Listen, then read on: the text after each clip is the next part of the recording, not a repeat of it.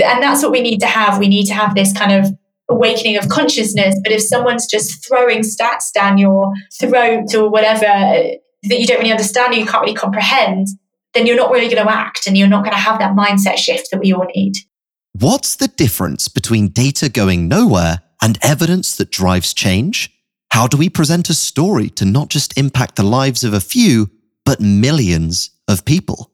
Today's guest answers big questions where the stakes have never been higher. Welcome to Subject Matter.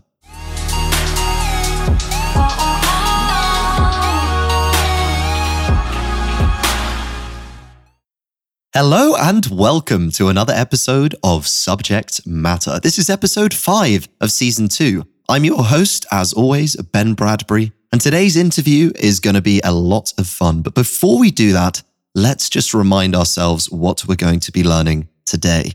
We're going to be getting a new way of thinking about or understanding the world and ourselves, and that is a mental model.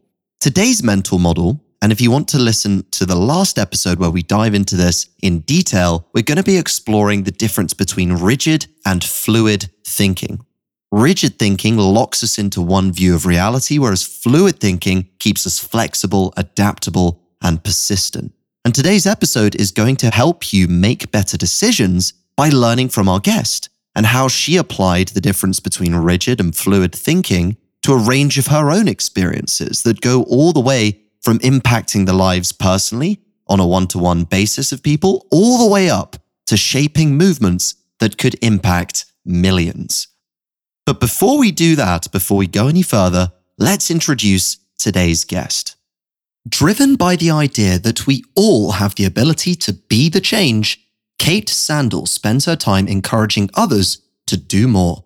As the Director of Programs and Engagement at B Lab UK, Kate works with businesses to measure and improve their environmental and social impact.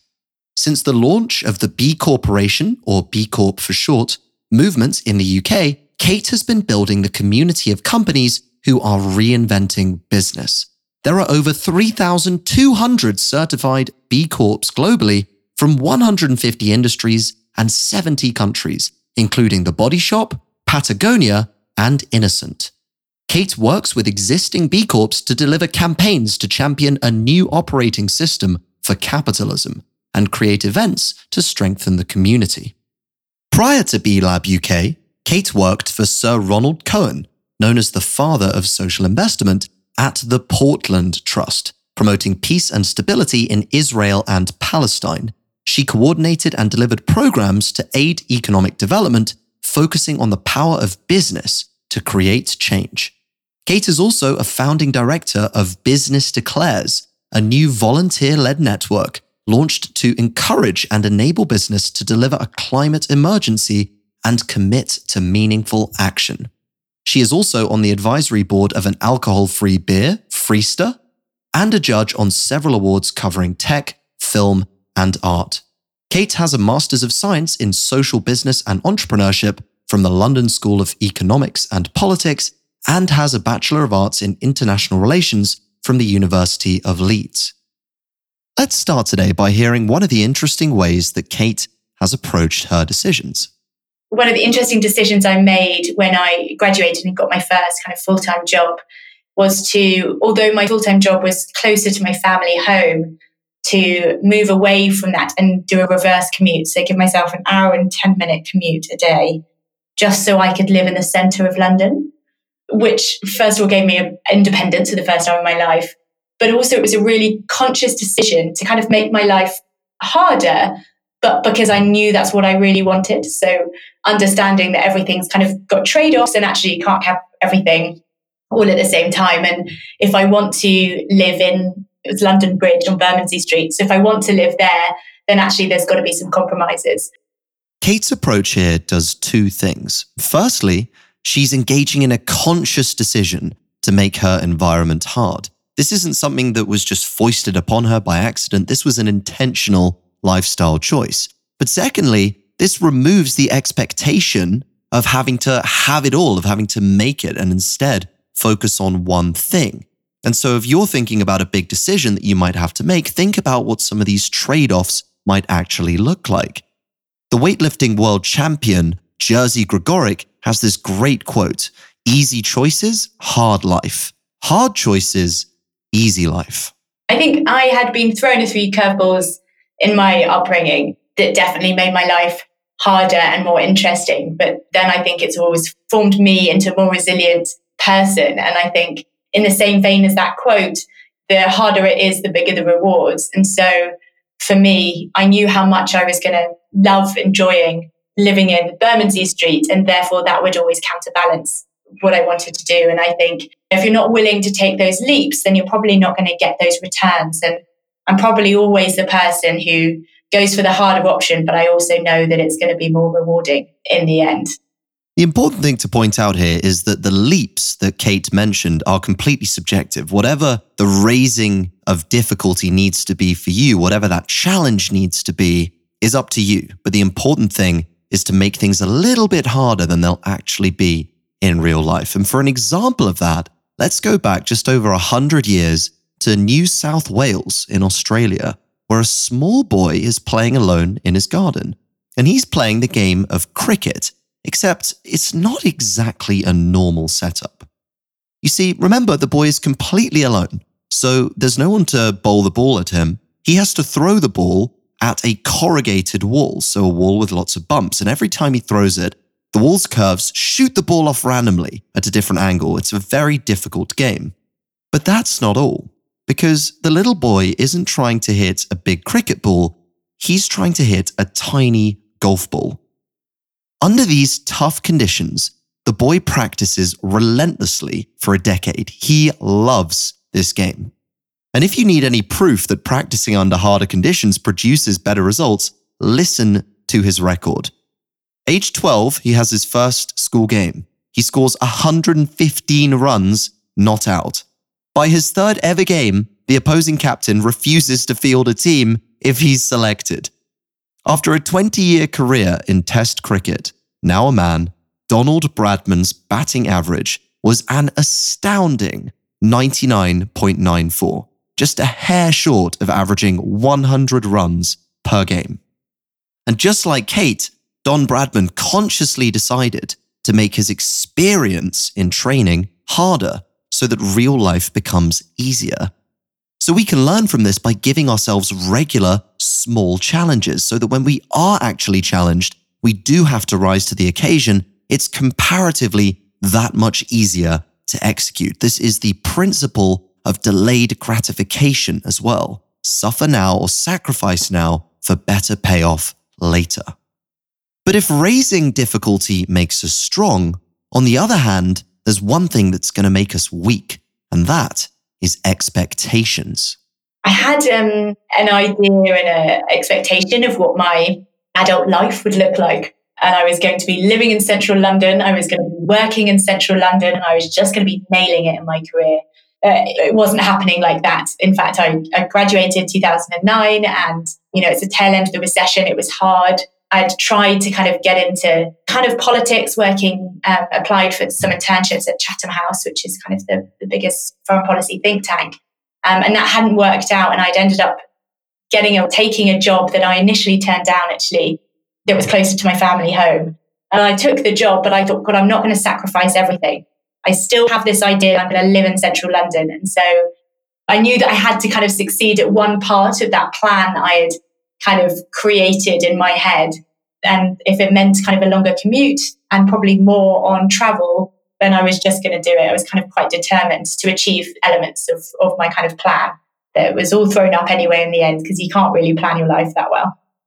Notice how Kate was able to fluidly adapt to the goal that she had. Initially, it was the expectation of this fixed goal of living and working in central London, this dream that she had, and not being able to achieve that off the tail end of the recession that caused her strife. So what did she do? She was fluid in how she achieved that. She gave herself a reverse commute, working outside the city, yes, but she achieved part of it by moving to London. And so we can learn by that by focusing on small wins, small successes. If we can win just one part of the plan, in Kate's words, then we're handling what we can actually control. There's no pressure to get everything right first time round. If Kate had solely focused on living and working in London, executing a very rigid plan, she would have failed. And in that same vein, this is why expectation, one fixed view of reality, is the enemy. In life, we have these expectations and we set these goals, and it's understanding that those goals aren't fixed and that actually they change. And often I think the word journey at the moment is being torn apart and everyone hates it, but it's that process to get to that end goal. That's the interesting part that you need to focus on. But also just knowing that sometimes it takes time and you'll get there in the end if you're patient and you trust yourself, that you know yourself well enough that actually you'll know when to move and when not to move. Kate has just given us two excellent solutions to the problem of expectation and over-planning. Firstly, patience. Knowing that things will work out in the end massively lowers the barrier to getting it right first time round. If you're struggling in what you're doing in the day or the week, think about how much progress you've made in the last year. And secondly is trust. And this is something I've very much had to learn over the last year or so, but trusting myself enough to know that I'll make the right call and that I don't need all the answers has been insanely liberating. Because the thing is, as we discussed last episode, life is going to throw us a lot of unknown unknowns. These are the things that you don't know. And there's plenty that you're going to come up against. I would argue most of what is in your future, you don't know right now.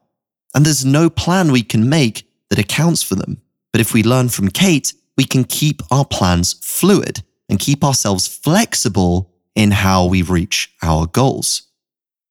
There's a difference between being fluid in our execution, but being disciplined in our principles. And one of the values that is quite unwavering for Kate is precision. Earlier, Kate said the word journey is being torn apart. Let's find out exactly why.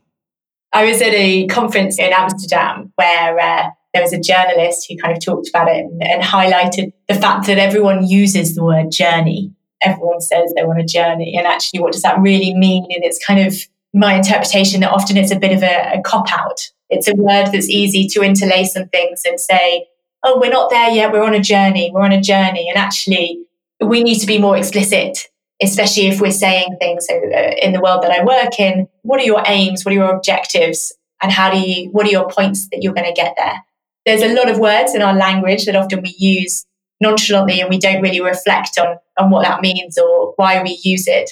I think it's just, again, I suppose I'm coming back to being incredibly reflective, but it's just being conscious of the language that we're using.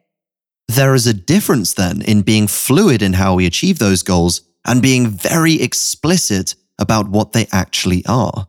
Kate believes that this explicit stating of where we are actually going, saying what are our aims, is incredibly important for each of us, and even more so for companies, as we'll see in just a little bit later, and how they create impact. But for us, a good test of giving our goals and tasks definable objectives is giving them a definition of done, or a DOD. And you can think of the DOD as, could a stranger objectively say whether you have actually accomplished this task or not? If they can't, if there's any kind of gray area, then perhaps you're not being explicit enough in the goal that you have actually set. So if being precise with our language matters, what difference can our choice of words and how we choose to tell our story actually make? When people ask me what I do for a living, and I start off with, I'm trying to make companies more responsible, which is not particularly insightful for anyone. I'm trying to change capitalism. And then that kind of, either people walk away or their ears are pricked and think, wow, that's bold. She's never going to do that. And they're right. I am never going to do that. But together with my colleagues, with like-minded organizations, the world is shifting and the world is changing. And this understanding of this purpose of business is being upended. So on a fundamental level, for businesses, their purpose is actually changing. And this is one of the big things that Kate and her company, B-Lab, are evangelizing. But notice here how there's one sticky idea above all others that people can latch onto. We're trying to change capitalism. That's thought-provoking. Because being responsible, just saying, oh, we're trying to be more responsible, that could mean 100 different things. Are you trying to be more responsible for your kids, for your work, for the upkeep of your home? But capitalism is relatable. That's the key factor here, relatability. Most people are familiar with the idea of capitalism. And especially if they live in a society where capitalism is the engine, the idea resonates with their existing context. And it's this subtle distinction that shows why our choice of language matters. We're not trying to be responsible, we're trying to change capitalism. Can you see how those are very different emotions, very different stories that are being shared? It's not just what we say, but how we say it. And perhaps the biggest learning for me from what Kate shared is that this precision of language matters not only with others, but the words we use in telling our own story to ourselves. As Kate shows, those stories often start with a well-phrased question. I always had this idea, actually, from the moment of graduating, which is trying to find my place in the world. So trying to work at a think tank, trying to work in Middle Eastern politics, but also just seeing like where else could I have an impact? Where else could I create change? And realizing, and I had this kind of light bulb moment where I thought, wonder if Shell would pay me to run a program in a country where it's extracting oil and it to benefit the local community that may have been displaced or whatever. And they would be compensated for that displacement. And then Shell could use it as a marketing tactic to make them look good. And that's essentially what corporate social responsibility is kind of morphed into, but I didn't know it at the time and it didn't really exist. And that's the kind of the slow kind of turning and understanding that actually change and social change doesn't have to be led by government or charities, that actually businesses have an impact on society as well. And therefore they have a responsibility to enable that change. The stories we tell ourselves to shape our behavior often start with a higher cause, one central, purpose-driven question or thought that can guide our ideas. And in Kate's case, it was asking, where can I create change?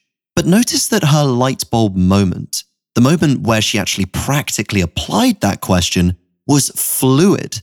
She thought outside the box in how she could actually create that change by running a program for a third-party company to benefit local communities. Notice as well how there's a bigger principle here to apply fluid thinking, in that change doesn't have to come from charities only. Businesses can make a significant impact as well. In my opinion, that's taking the principle of change that is so often associated with charities and for charitable enterprises, and actually taking that into the business context. That's a new way, a new vehicle to approach that change. So again, the central goal is defined, being impact, but we are fluid about how we can actually achieve it. Now, having precise language doesn't just matter with the story that we tell ourselves or in one-to-one conversations. Kate is also highly intentional about using language to help her community find common points of relatability. You could say one stat or fact to someone and it doesn't make a difference because it's just not in their interest or it's not in their history or experience. And so what we need to understand is that everyone has their different angle that they can explore. And actually one of the articles I wrote before, I kind of created this open source spreadsheet, which was taking all the different areas that exist. So looking at food production, looking at waste, looking at water, looking at climate, looking at forests, looking at wine.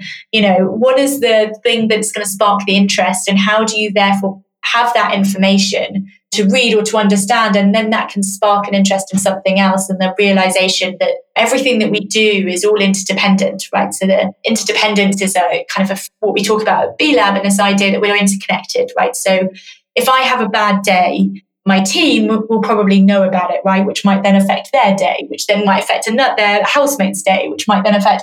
So that understanding that the way that we talk or the things that we do all affect each other. So picking a topic that someone has an interest in, and whether that's wine production, they really enjoy a good French, I don't know, Sauvignon Blanc or something.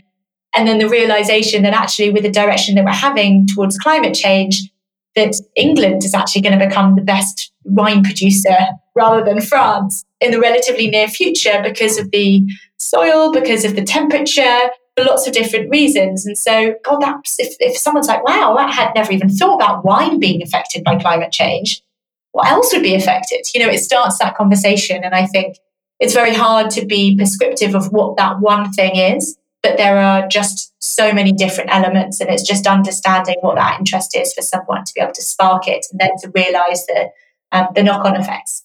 And that's what we need to have. We need to have this kind of awakening of consciousness. But if someone's just throwing stats down your throat or whatever that you don't really understand, or you can't really comprehend, then you're not really going to act, and you're not going to have that mindset shift that we all need. Everyone will have their own story that supports or contradicts the raw facts. But Kate's story shows us that by using different interests to raise awareness of climate change, we could do something similar. If we need to raise interest in our particular movement in our story, we need to find the perspectives or the point of perspective that overlaps with our audience's values and the existing context they already have. What we're trying to do here is find these common points of entry that allow us to create relatability. So we're essentially saying, here's a door you can walk through to find out more on your own terms. But the shared value, the shared context, is the door. And understanding that everything is connected, that all actions ripple into each other, creates a far smaller barrier to entry to actually impact others with our ideas. All you need to do is find a shared value. In Kate's words, that one thing that sticks. And that shared value, that one thing, becomes your vehicle that you use to find the common points of relatability, to share your story and pass on your message. But there's a problem here. In today's connected world, where we should be able to relate more than ever, some of us feel more disparate and disconnected than ever. Why are we struggling to create that connection? I've been reflecting a little bit actually recently on current modes of communication. So a friend of mine was in China, and I sent her an email. And this is my best friend from school. And I wrote her an email, and I thought, wow, when was the last time I wrote a personal, long email to someone that wasn't WhatsApp, that wasn't a Facebook Messenger, that wasn't a work email, but it was a really reflective email for me to articulate my feelings and to tell her what's going on and ask questions about her life. And it's a real consideration, I think, that society today no longer reflects that much. So we don't really write letters anymore. We don't really write long personal emails. We instant message each other all the time, and it's immediate. And actually everyone is always so determined to kind of get that immediate message or get that immediate response, or to be occupied the whole time. And actually, I think we all need to just take some time out and reflect a little bit more and make sure that we're kind of processing and understanding what's happening to us instead of sleepwalking into so many different situations that we haven't really processed. So I think that was a really big realization for me, is that actually our modes of communication have changed, and I don't know whether that's for the better. So New Year's resolution was to write more letters. Kate's story shows us that this problem, this lack of reflection, isn't a problem for any one of us individually. We're not guilty. It's a systemic issue. Society doesn't reflect that much, and it is made that much harder by the technology that we have. And in Kate's words, we end up sleepwalking through life. This lack of reflection makes us miss the subtleties in a situation, which could be a cause of rigid, one-dimensional thinking in the end. Kate also points out our modes of communication have changed. Exchanges are quicker, hotter, and exist in a more fiery climate today. This makes it harder to engage in cool, calm reflection. And that's why, again, it's not just what we choose to say that matters, but how we choose to say it. Actually writing something that's directly to that person, especially if it's on pen and paper, for them to keep. And yes, they could copy it or they could do whatever they want, but that's the purpose. It's directly for them. Whereas I think a video or voice note can be shared around. Again, it's very immediate and there might be an element of reflection, but it's generally all about, especially voice notes, they're just part of a conversation, which, allows a little bit of reflection, but not really to kind of take a moment and sit down. I send voice notes when I'm on the move and I'm too busy to type rather than sometimes if I've got a longer rambling message, probably my friends would prefer I wrote in shorter language. But it seems like there's a different purpose and the intentionality behind it, pen and paper, sitting down, dedicating some time just for that person. So think about the choice of communication that you're using. The highly engaging video and audio medium, of course, has its place, but they're inherently less reflective. And the word that we can focus on, that we can actually learn a lot from Kate, I believe, is being intentional about sharing messages with others. One of my new favorite Christmas activities from this past year was writing Christmas letters first in Evernote and then drafting them and redrafting them again until I have something I'm really, truly happy with. And this is being intentional and precise about the language and message that I use. And it's wholly satisfying seeing my friends and family open their cards on Christmas when I've invested the time in making sure that that message is really special. But also, this habit of intentionality might mean sharing messages with ourselves. And that's why building up a habit of reflecting, as we talked about last episode, taking a step back and exploring the intricacies of our experience can help us connect the dots or find the decision that we might have been overlooking. Sometimes just going for that long walk, sitting with our thoughts in the empty moments might produce the breakthrough that we need. As Francis Bacon once said, silence is the sleep that nourishes wisdom. I asked Kate, what question would you give the people, whether business owners or employees in another business, to reflect on if they are trying to see their business differently and see it for the vehicle of change that it can be? I have an immediate answer to this, which is quite interesting because it's a brilliant question. And the reason why I have an immediate answer is because last year we created a video and the video was entitled, and I think this is what my question would be, which is, what will be your legacy? Is it for returning profits to shareholders year after year? Is that what your family are going to be proud of? Is that what you're proud of? Or is it doing something else? Is it challenging? Is it something like paying the living wage or whatever it is? But, there's different things for different people. Not the same thing won't work for everyone. So actually a really open-ended question like, what will be your legacy, allows people to reflect on what's important to them. And this idea of knowing what's important to us, knowing the legacy that we are actually going to carry forward, actually does place the idea of expectation back into the game. Now, I know up till now I've said expectation is the enemy, but as always with subject matter, there is more than one side to the story. The All Blacks rugby team carry the weight of a nation every time they play. They have the rugby legacy. And they also train under pressure like Don Bradman. Their coaches put the scrum half under pressure every training session by telling him, the team is going to score against you in training, just so you know. That's a kind of unnecessary pressure, the unnecessary challenge that makes someone go from good to great. Now, it goes without saying they have one of the most impressive legacies in sporting history. But they don't turn away from this expectation. The weight of the nation that is carried on them every time that they play, they embrace it.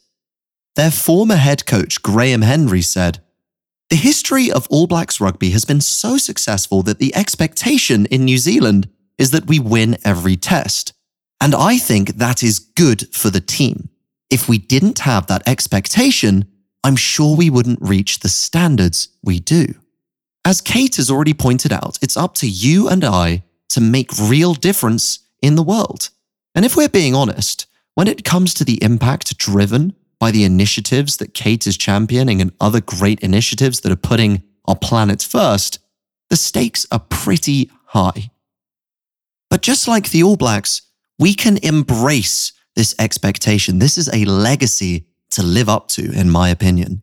As Jonah Lomu, one of the greatest All Blacks ever, once said, "We hate coming second place to ourselves." It's very likely that the All Blacks will bear their rugby legacy for years to come. And with their mindset embracing expectation, they're preparing for a future that's going to unfold many, many years ahead today.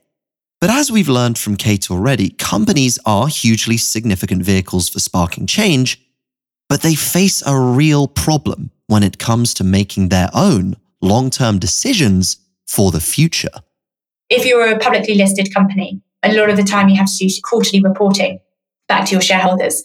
So if you're constantly having to report quarterly and you're trying to make a long-term investment, and that investment is not going to show dividends until, if you're lucky, a year, but actually 5 years, maybe 10 years, how do you justify that and how do you offset it? Whereas actually, if you've got investors who understand that actually this is an investment that happens and, that our profits are going to be down this quarter or the next quarter or for a year, but we know that once that investment's paying those dividends, then actually we can create a huge amount of change. But when we sit in this kind of quarterly reporting challenge, then we need to really think about what the results are as a consequence.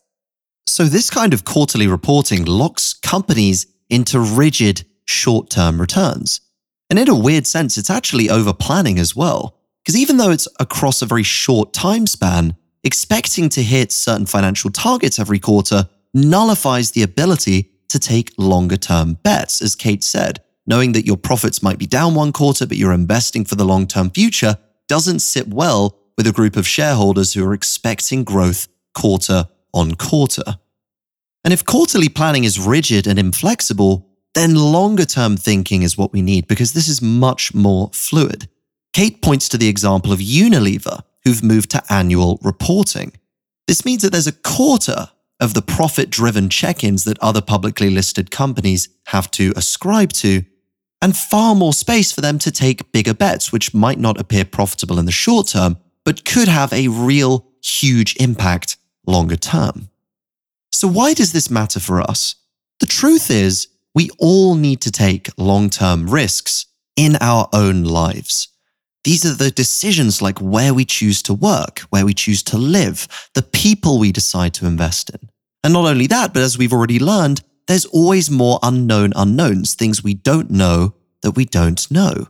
And over-planning is going to stifle you if you attempt to address all of these challenges that you just can't see up front.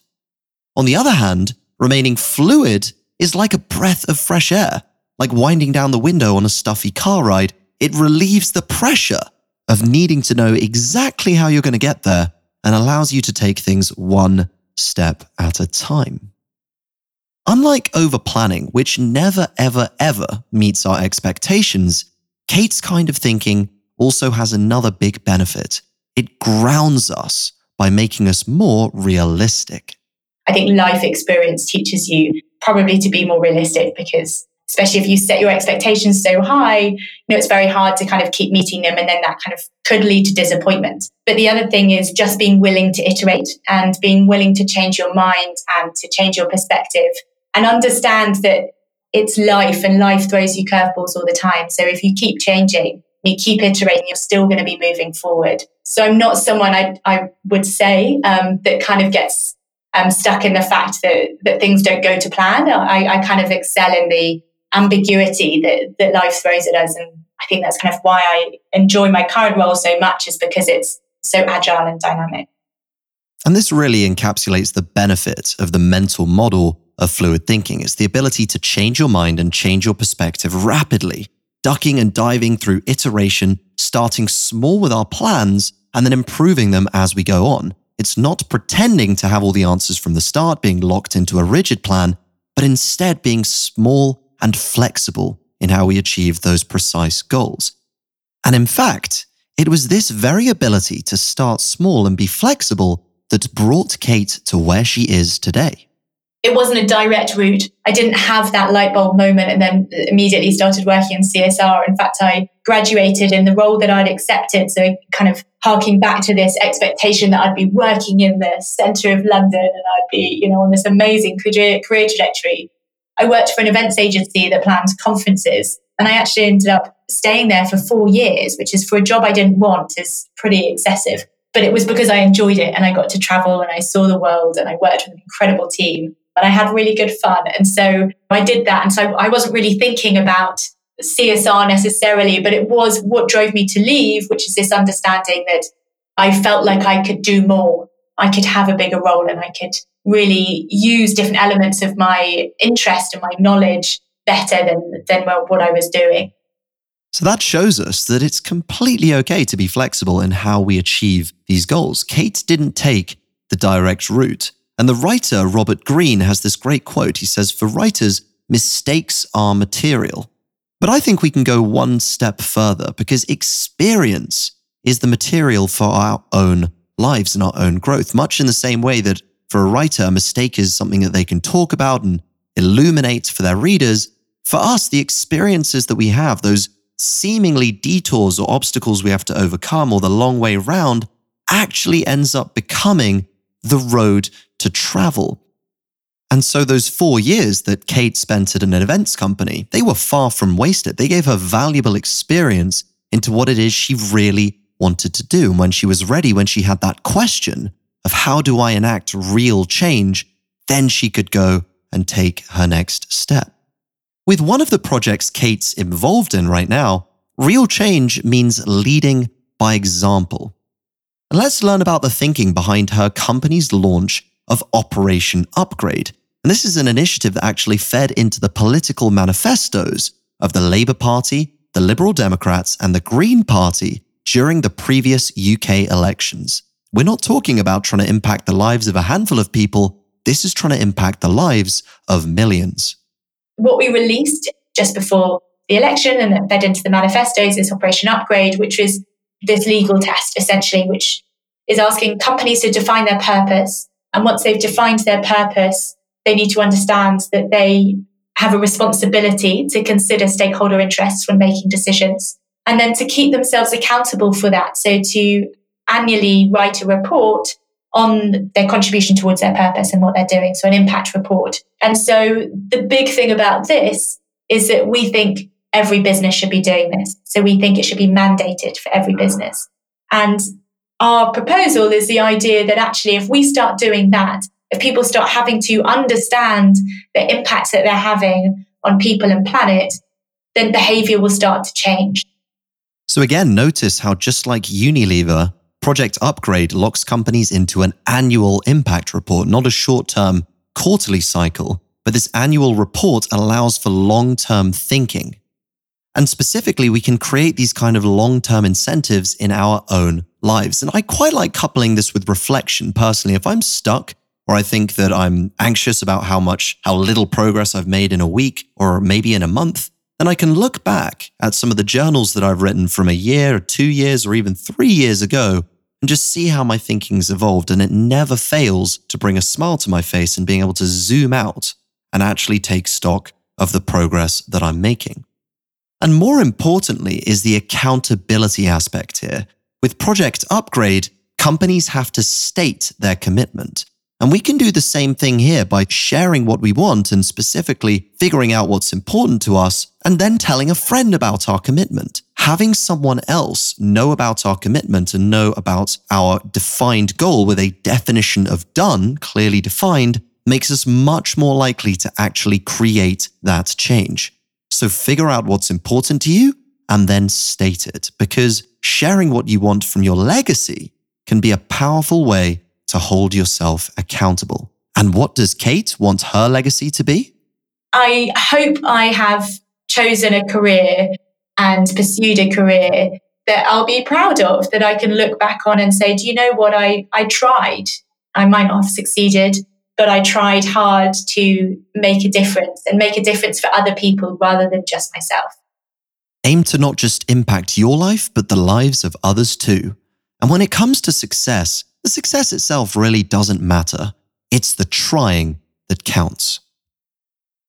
So let's review what we've learned here today. First is the mental model of fluid thinking. This means being flexible, agile, and iterating and open to change our mind, but sticking to one central story or higher cause or purpose that we care about.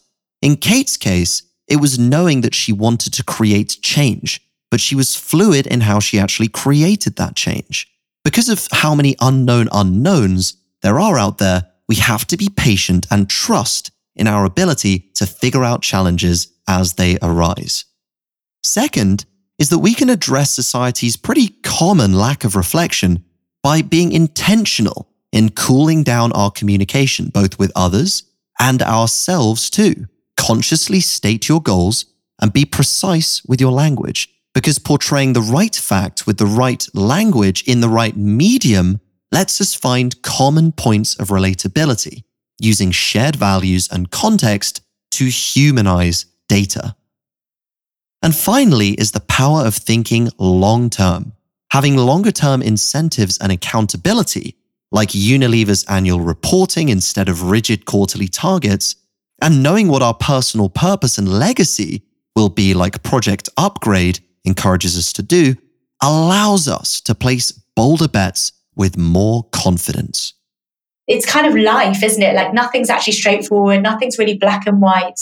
We all need to understand that someone's perspective is their perspective and my perspective is my perspective. And the data that you read somewhere else could be written in a different way and it could tell you a different story. So as soon as we start to understand that and those challenges that come with it, you can be a more aware person when you try and tackle different situations because you can ask more questions. Our perspectives are our own, but the stories we choose to tell ourselves is up to us. Thank you for listening to this episode of Subject Matter. You can subscribe to stay up to date on Spotify, Google Podcasts, Apple Podcasts, or wherever you're listening. To stay in touch with Kate and follow her journey, you can follow her on Twitter. Her handle is @KVSandle, Sandle. Our big focus this season is making subject matter as relevant and practically useful for you as possible.